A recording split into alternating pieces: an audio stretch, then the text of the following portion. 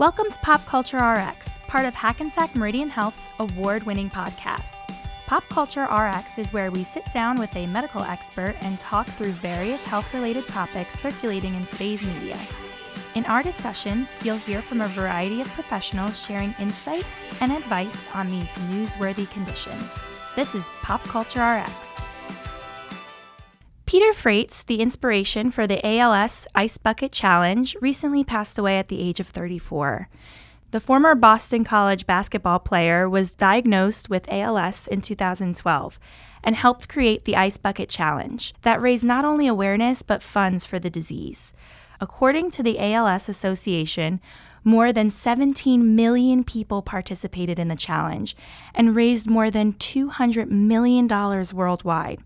The money raised by the Ice Bucket Challenge led to the discovery of 5 new genes connected to ALS and enabled the ALS Association to expand its clinical network and commit millions of dollars to research funding.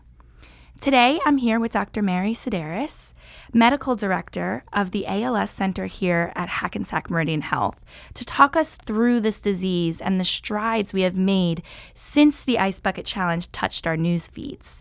But first, before we dive into ALS, Dr. Sideris, I wanted to see what made you choose a career in neurology and ultimately ALS. I was under the guidance of Dr. Dale Lang, who is an ALS specialist himself.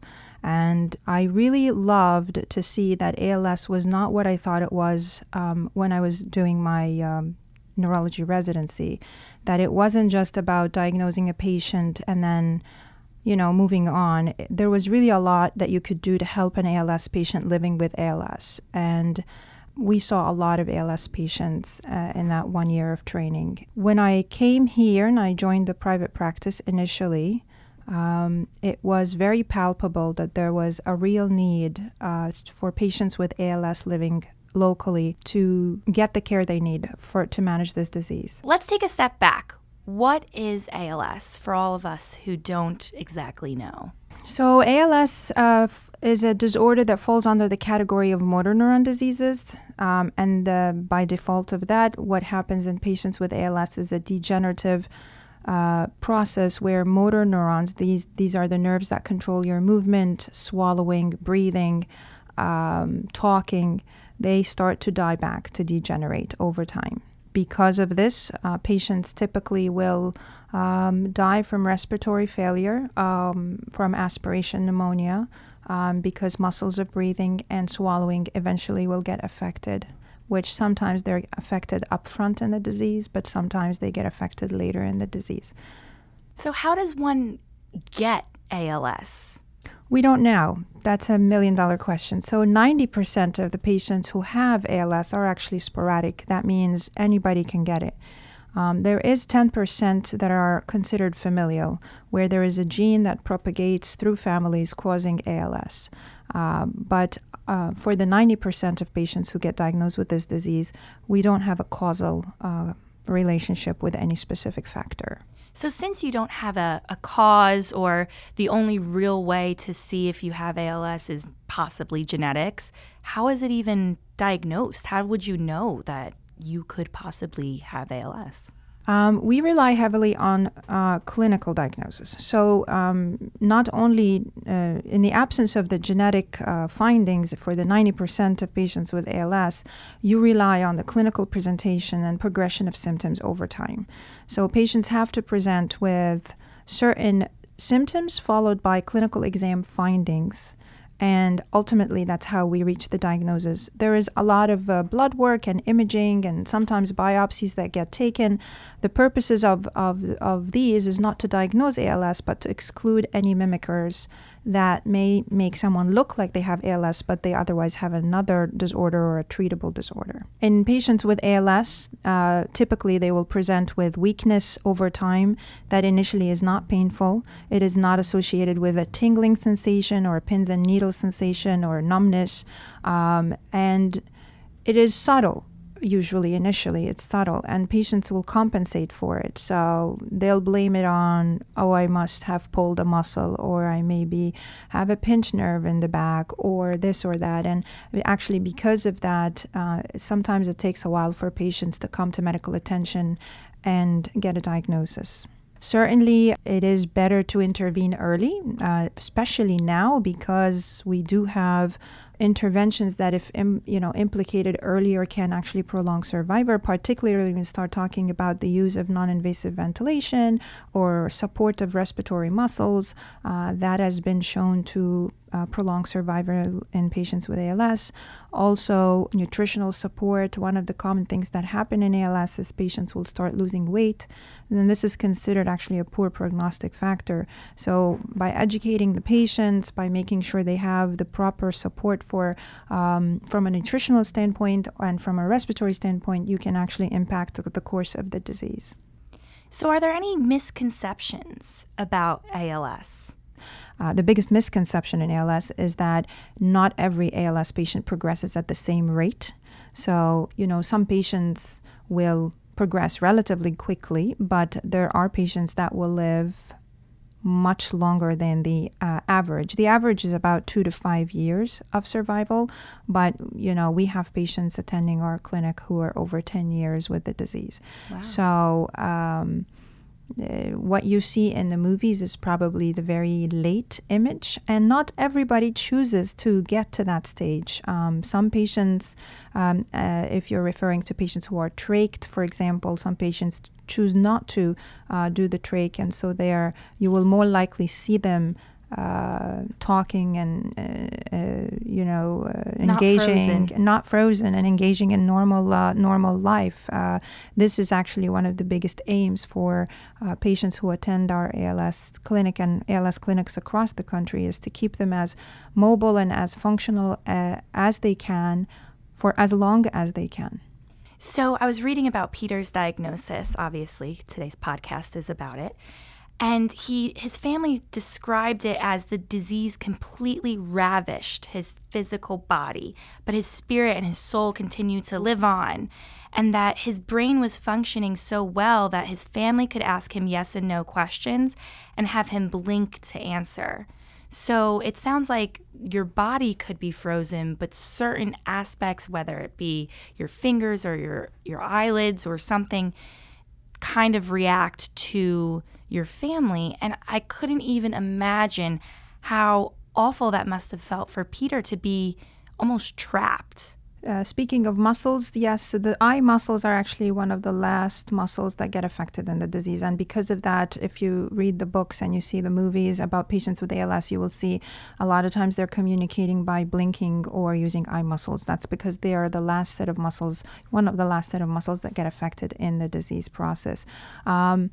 Not every patient with ALS has the luxury of having their full cognitive capacity until the end of the disease, because in fact, a large percentage of patients with ALS show evidence of cognitive dysfunction of the frontotemporal type or frontal type. So in fact, there is a relationship between frontotemporal dementia and ALS. Some patients will have a combination of both of them, not just one of the diseases. So every case is different. Every case of ALS is definitely different, not just in what is affected, but also how fast. The image is very different depending on the disease. And really, no two ALS patients progress the same or look the same. And just out of pure curiosity, I'm kind of switching gears. Is there any link to athletes and ALS? So reason being, both Peter and Lou Gehrig, who is one of the namesakes of ALS, were both baseball players. And in addition to them, there are football players, Orlando Thomas from the Minnesota Vikings, Steven Gleason from the New Orleans Saints, Timothy John Green just announced he had ALS last year, and he's from the Atlanta Falcons.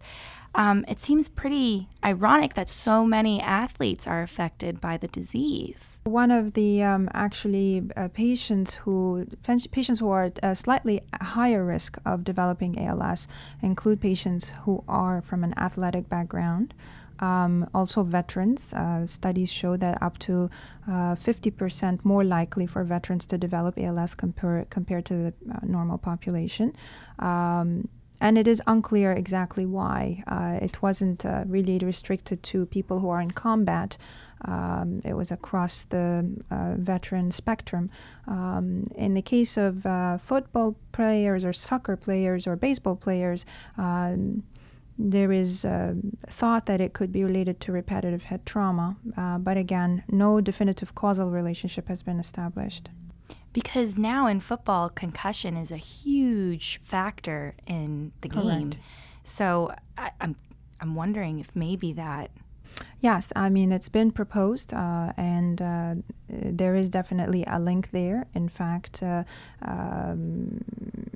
is research going into that as well and looking into that as well, but there is no causal relationship that was established.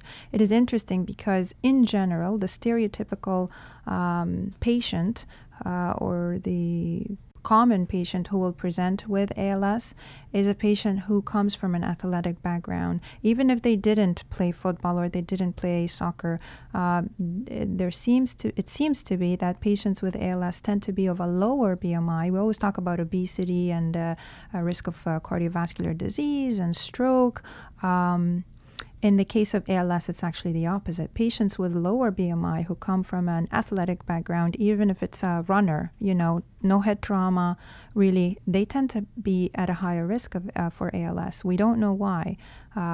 So it's more than just having head trauma, because even runners with low BMIs are at the same risk. So when I first heard of the Ice Bucket Challenge, I heard how it was because the ice water simulates the effects of ALS on the body. So basically, pouring ice water over your head shivers your body for a second, freezes all your neurons. Is there any truth to that? I think it's more of an analogy to kind of put yourself in the body of an ALS patient for a moment to feel what they feel.